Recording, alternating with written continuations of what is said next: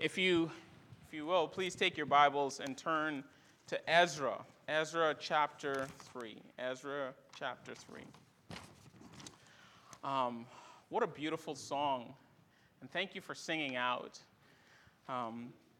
That's one of the things I know several of us have said we missed really the most. And that is to hear the saints gathered together to just sing and to praise the Lord together. Ezra chapter 3. This morning, I was thinking, man, maybe I should carry on with my First John sermon series. I'm that kind of preacher, kind of like Calvin when he was expelled from Geneva. After a while being away, he comes back, and you'd think he would preach some special service, but he just went back to the next text, almost on cue, and started preaching. And I thought about doing something like that. And then I thought, Dennis, the moment demands a little bit more. That would have been awesome, but the moment demands a little bit more. And so today, I'd like to preach to you about worship. And guys, that's what's been impacted by this for the church. Our worship has been impacted. So what I want to do today is just remind you of the glory of worship and why we do what we do and why it's so important to us as a people. And that we find glory in that. So Ezra chapter 3, verse 8 through 13. Hear now the words of your Lord. Now in the second year after their coming to the house of God at Jerusalem, in the second month, Zerubbabel the son of Shealtiel and Jeshua the son of Jehozadak made a beginning, together with the rest of their kinsmen, the priests of the Levites, and all who had come to Jerusalem for the captivity.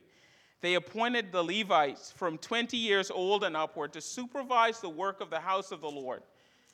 And Jeshua with his sons and his brothers, and Kadmiel and their sons, the sons of Judah, together supervised the workmen in the house of God, along with the sons of Henadad and the Levites, their sons and brothers.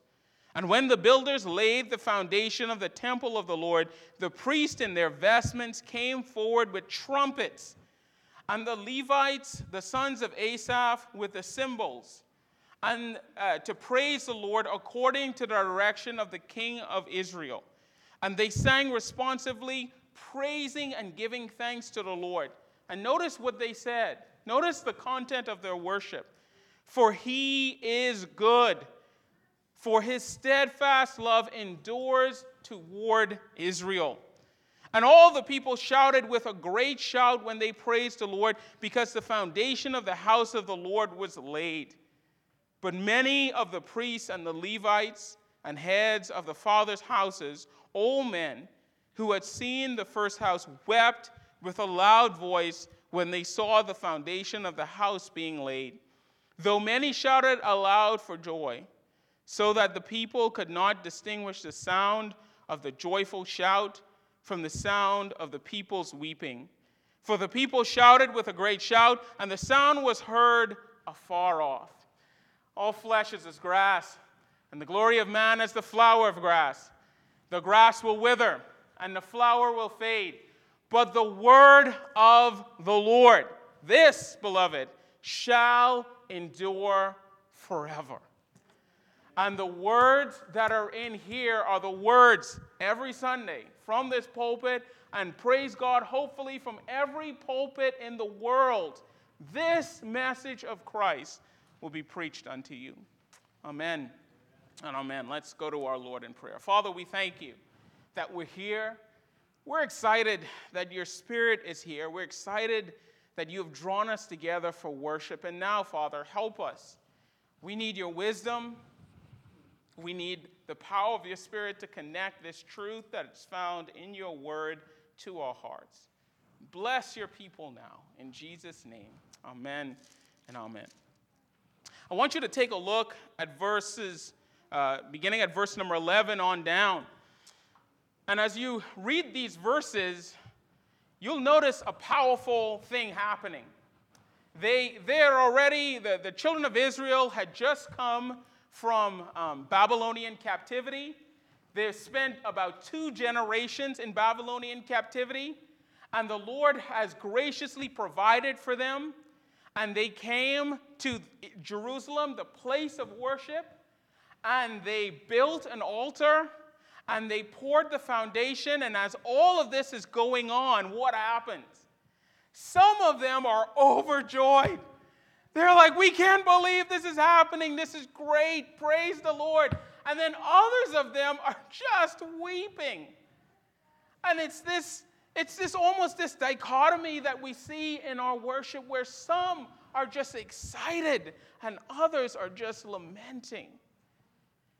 And I feel like, as we've talked about and prayed about coming back here today, there's some of us that are just bouncing off the wall and excited that we get to worship together. And then there's some of us that are just lamenting the fact that our brothers and sisters as a whole can't be here, that we have to sit 6 feet apart like we're lepers or something, right? That we have to sanitize everything. And in our minds, we're like, Lord, we're excited that we're here, but there's also this lament. And the question is, if you have both of these realities in the congregation and happening, how can we worship together? What's the solution to that? And according to the Word of God, the solution is praise and thanksgiving and worshiping together. Because whether or not you and I are bouncing off the walls to be back together or we're lamenting, I hope there's one thing we do together today, and that's worship.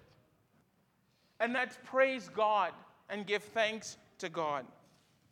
And so the answer here is worship. Worship to the glory of God. Now, why do we worship God? Well, the Bible says because He is worthy. He's worthy to be worshiped.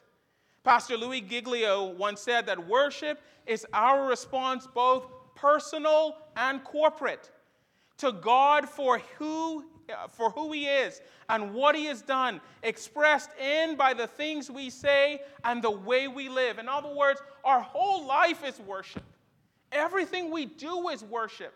And as we have regathered here today, man, it's awesome to see you. I'm excited to see you. But here's what I'm most excited about, that we get to worship together.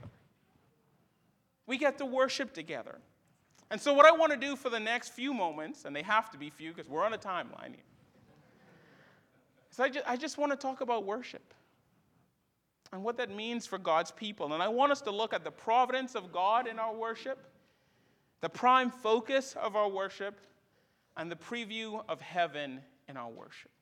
So first of all, let's look at the providence of God in worship. I know we started in Ezra 3, but I want to slip back over into Ezra 1. As we look at the providence of God in worship, I want you to see that when we talk about the providence of God in worship, we're talking about God's oversight in our worship, how He upholds our worship and directs our worship and watches over our worship.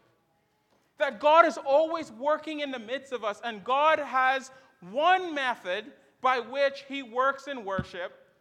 And notice in this text how God does it on 2 separate people. You say, Pastor Lewis, what are you talking about? First of all, let's look at the one method. Notice with me in verse number 1. It says, the first year of Cyrus, king of Persia, that the word of the Lord by the mouth of Jeremiah might be filled, the Lord stirred up the spirit of Cyrus the king. Right? So the Lord is stirring up the spirit of this pagan king to give or to allow Israel to worship. And what does He do? He makes a proclamation, the Bible says, and He puts it in writing, and He directs all of His people to give the people of God gold and silver and anything they need, sacrifices, in order that the people may worship. Imagine that, a pagan king doing that. But God didn't just do it to a pagan king. Notice with me in verse number 5. The Bible says, then rose up the heads of the fathers' houses of Judah and Benjamin, and the priests and the Levites, everyone whose spirit God had stirred up to go and to rebuild His house. So notice this, beloved, this wonderful picture. How God stirred up the heart of a pagan king and says, do whatever I tell you to do so that these people go back and worship. He didn't have to send 10 plagues this time. He just stirred up his heart. And then also the people of God, their hearts were stirred up to worship the Lord. And it's remarkable when you think of the children of Israel. God didn't stir up their hearts to take a vacation after a long time in captivity. God didn't stir up their hearts to even build their own houses for them so that they can have a place to live. God didn't stir up their hearts to establish agriculture and commercial enterprises to even feed their family.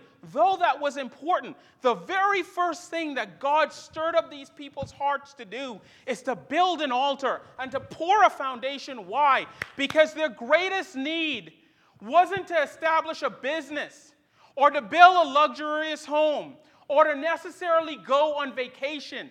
Their greatest need was worship. After a long period in captivity, God says it's not time to do all of that stuff. That stuff's important. But your greatest need right now is to worship. And so the Bible says that God providentially stirred up their hearts. Why? So they can be providentially stirred up to worship. Now, I've been absolutely amazed by our congregation. I say that seriously. I am so amazed by you. From the moment the pandemic hit, there have been, all of you have worked to maintain a togetherness and a connectedness. I mean, you had people every Sunday morning, right? And, not to single out anyone, but the Stavens, right? Putting on Kids Connect in Sunday school. Such a joy to us. And then the elders working to make sure Sunday school still continues teaching. Then you had people behind the scenes giving money, praying, people visiting other people, others taking time out to make sure that others were taken care of. Look at all the work that you've done to stay connected and to be together and to love one another. That's a sign that God was stirring in your hearts so that we can stay connected. Even all the work that was done just to put on live streaming. I couldn't believe all the work that all of our live streaming people did week in, week out to make sure that they provided an opportunity for you to worship. Beloved, what was going on there? It was God stirring our hearts, letting us know that, listen, the most primary thing in this time is not to remain 6 feet from one another, which, that's good. It's not necessarily not to get the Rona, as my friends say, right? No, it's not that at all. It's to worship. Why? Because worship is your primary need. It's your primary need. Archbishop William Templeton, Archbishop of Canterbury, William Temple said this. And he explains this beautifully. The fact that worship in and of itself, why it's so important, is that it satisfies the need of the whole man. Listen what he says. He says, worship is the submission of all of our nature to God. It is the quickening of our conscience by His Holy Spirit, the nourishment of our minds by His truth, the purifying of imagination by His beauty, and the opening of our heart to His love. The surrender of will to His purpose, and all of gathered up in adoration, or what we call worship, the most selfless emotion of which our nature is capable, and therefore the chief remedy for the self-centeredness, which is our original sin and the source of all actual sin. Please don't miss what he just said. He said that the very thing that ails us, our self-centeredness, our pride, all of those things, the chief remedy for that is worship. Is worship. And here's why that's important. In our culture, the prevailing wisdom is this, that all of our problems are outside of us, and the solution to those problems are inside of us. So our major problem in life is that we don't make enough money. That's an external issue. So all we got to do is work ourselves up and maybe do this and do that, and then we can get more money. Or the major problem in my life is that my family is dysfunctional, and therefore I need to somehow get away from them. And we tell people this all the time. Your problems are outside of you. Your problems are caused by the people around you, and therefore the only way you can fix that problem is by inwardly looking inside. But that's not what the Bible says. Amen? The Bible says that all of our problems start within. Original sin, the sinfulness of our hearts. And the only remedy for that has to come from the outside, which is worship of God. Beloved, this is not a reductionist statement, and I hope you don't take it that way, but our greatest problem is that we're sinners, and the best solution for that is worship of the true and almighty God. And it doesn't matter who you are. You know, I've said this a million times, and I'll probably say it another million. I love Augustine's statement when he says, our hearts will find no rest until they find their rest in thee, O Lord. If your greatest issue and problem is worship, then you're not going to be satisfied by the things of this world. It's not going to be by job or family or a better you. It's going to come through this right here, worship. All right, let's move on to the second point. What is our prime focus in worship? Well, the text clearly says, if you go back to chapter 3, that our prime focus of our worship is God. For he alone is good, and his steadfast love endures forever. Revelation 4:11 says this, worthy are you, O Lord our God, to receive glory and honor and power. You created all things, and by your will they existed and were created.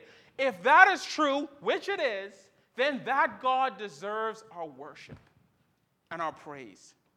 And he alone should be the primary focus of our worship. He alone and the worship of him should be our primary means by which we find our satisfaction. Now, this text in chapter 3 directs us on how we should worship our God. How should we worship God? We don't deny in our Christian faith that God is to be worshiped. That's not a big fight that we have. We all agree, shake your heads, that God should be worshiped. But the issue is always, how do we do it, Pastor? Tell us, how do we do it? Here's how we do it. There's two things I want to show you. The first is this. Our worship is by the book or by the word of God.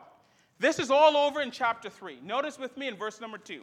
It says, then arose Joshua, the son of Jozadak, with the fellow priests, and Zerubbabel, the son of Shealtiel, with his kinsmen, and they built the altar of the Lord to offer burnt sacrifices, as it is written in the law of Moses, the man of God. In other words, by the book. Notice in verse number 4 that they kept the Feast of Booths. How? As it is written in the word of God. Notice with me in verse number 10 of chapter 3. It says this, that the builders laid the foundation, and they brought vestments, and they had trumpets, and they began to praise the Lord. How? According to the directions of the king of David, as he got those instructions. How? By the word of God. Beloved, hear me today. In this church, what do? We sing the Bible, we pray the Bible, we preach the Bible, we live the Bible. Everything is by the book. We are a people for the book, by the book. We're a people that stand on the word of the Lord. Everything we do is by this book. Our worship should be by the book. And if our worship is not by the book, it's not worship. Anyone who is not worshiping by what this Bible says is not doing worship. I don't care how effective they are. I don't care how awesome their worship service is. If it doesn't resemble what's written in this book, it's not worship. And you might say, Pastor Dennis, why is that so important? Here's why that's important. Because God says when we worship him by this book, he is in our midst. He blesses us. God says that when we worship by the book, he is here. Beloved, do you understand that the God of heaven, the King of heaven, is here? Not because of what we do, but because he has laid it out in his book, and all we have to do is study and read it and do what it requires. And in doing that, he has promised to meet with you and I. How glorious is that? How precious it is that he left behind his book. He didn't have to do that. But one of the ways in which our God meets with us and delights with us, and by the way, I can walk around now before they tell me, Pastor Dennis, you only have to stay right here because you have to stay in the camera. Not anymore. I'm breaking ranks. I had to calm myself down here. That's still by the book, by the way. But our worship is by the book. It's by the book. And because it's by the book, we know our God is here. But notice the second thing. Not only is our worship should be by the book, but our worship should be filled with praise and thanksgiving. Notice with me in Ezra chapter 3 and verse number 11. And it says, and they sang responsively, praising and giving thanks to God. And what's the content of this praise and thanksgiving? By acknowledging the obvious, that God is good. Do you know, most of us, we will leave the faith if we don't come to the conclusion that God is good. I don't care how faithful you are to this church, how much you tithe. I don't care all the things that you do. If you ever reach a point in your life where you do not recognize that God is good, you will walk away from the faith. Just the other day, I saw a very prominent musician, which is becoming like the soup du jour now, left and walked away from the faith, said he no longer believes in God. And sure enough, when you read the reasons, it's because of this one central truth. He no longer believes that God is good. Beloved, if you've truly seen and tasted God in your life, don't you know he's good? Don't you believe that? He's good. And notice what flows out of his goodness. What makes him good? The text tells us, for his steadfast love endures forever toward Israel. And Israel here means the people of God, you. His steadfast love endures toward you. That's how he knows. That's how we know he's good. And we've seen it and we've tasted it and you experience it. And parents, tell your children that. Make sure they know that their God, the God that you serve, is good. And you point it out to them. And you never tired of doing it. We should never tire of pointing out the ways in which our God is good. Because of his, and for that reason, we praise him. Now, Pastor Dennis, you're like, what is it about praise and thanksgiving that truly connects us to the Spirit of God? And here's the best way I could explain it. Recently, my wife and I have become quite the bird watchers. We have a nest right outside our home, and it's a beautiful thing. They're like the cutest, ugliest things I've ever seen, right? I don't know. Explain that one to me. Like their feathers are all weird and all this stuff, and so but they command my attention. I'll stand outside and watch them for literally hours if you let me, right? And here's one thing that I've noticed. Like she feeds them all day. I'm like, man, Mama, aren't you tired? And the daddy helps too, right? But it's that mama, man. She comes and she feeds, and it's all day. And every time, like right before she feeds them, she sends out a little chirp. You know, like it's like a split second. It's the weird, like, and when they hear her, they do this. Sometimes I think they're going to fall out the nest. And they start chirping. And she comes and she puts food in their mouth. And then they just quiet down. And then they fly away. And it's all day, repeatedly. And the more I look at it, I'm like, this is like worship.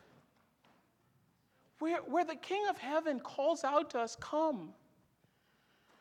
And because we come, we do this. Lord, help us. Lord, help us. Lord, be with us. And what happens? He fills us. And it's spiritual. He doesn't put like worms in our mouth. He puts spiritual worms in our souls. But it's nourishing to us. Beloved, you have to come to a place in your life where you realize that this matters. That the worship of the saints, being in this building, singing those songs, listening to sermons, tithing, whatever, praying, it doesn't matter. All of these things are acts of worship, and we are filled by it. This is your greatest need, and therefore, it's the thing you should desire the most.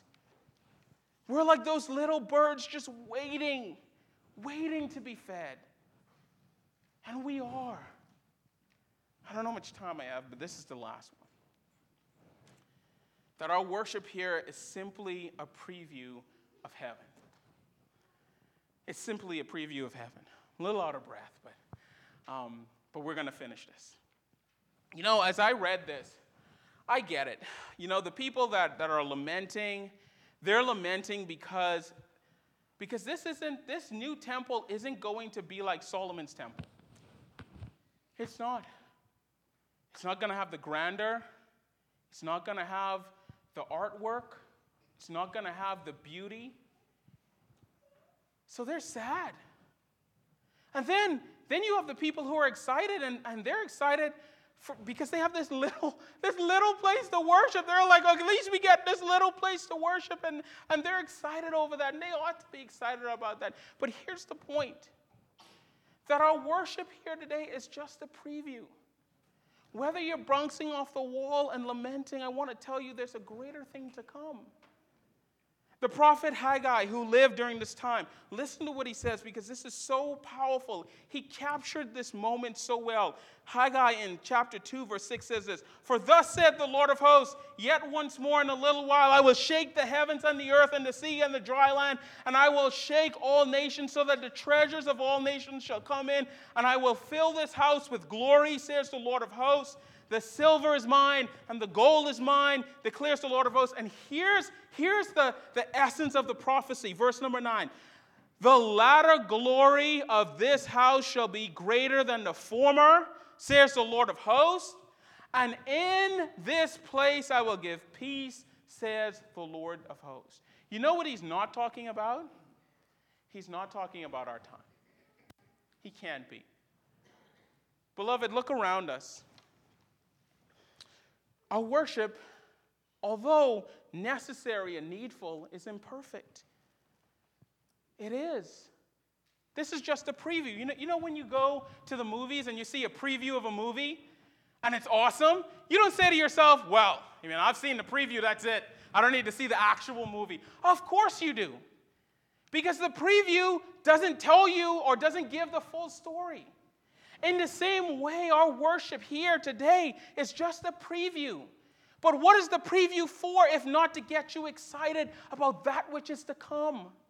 And so even here as we worship, we should be getting excited that one day there's true worship to be had uninterrupted. But right now our worship is imperfect. Our worship is inconsistent. As I look around at our churches, it's not hard to see that our worship is imperfect.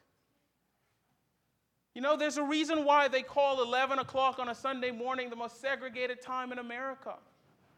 Because our churches will never look like the glorious reality and revelation where there'll be people of all nations and all tongues. There's a reason why you and I, when we come to worship, that so often we feel burdened.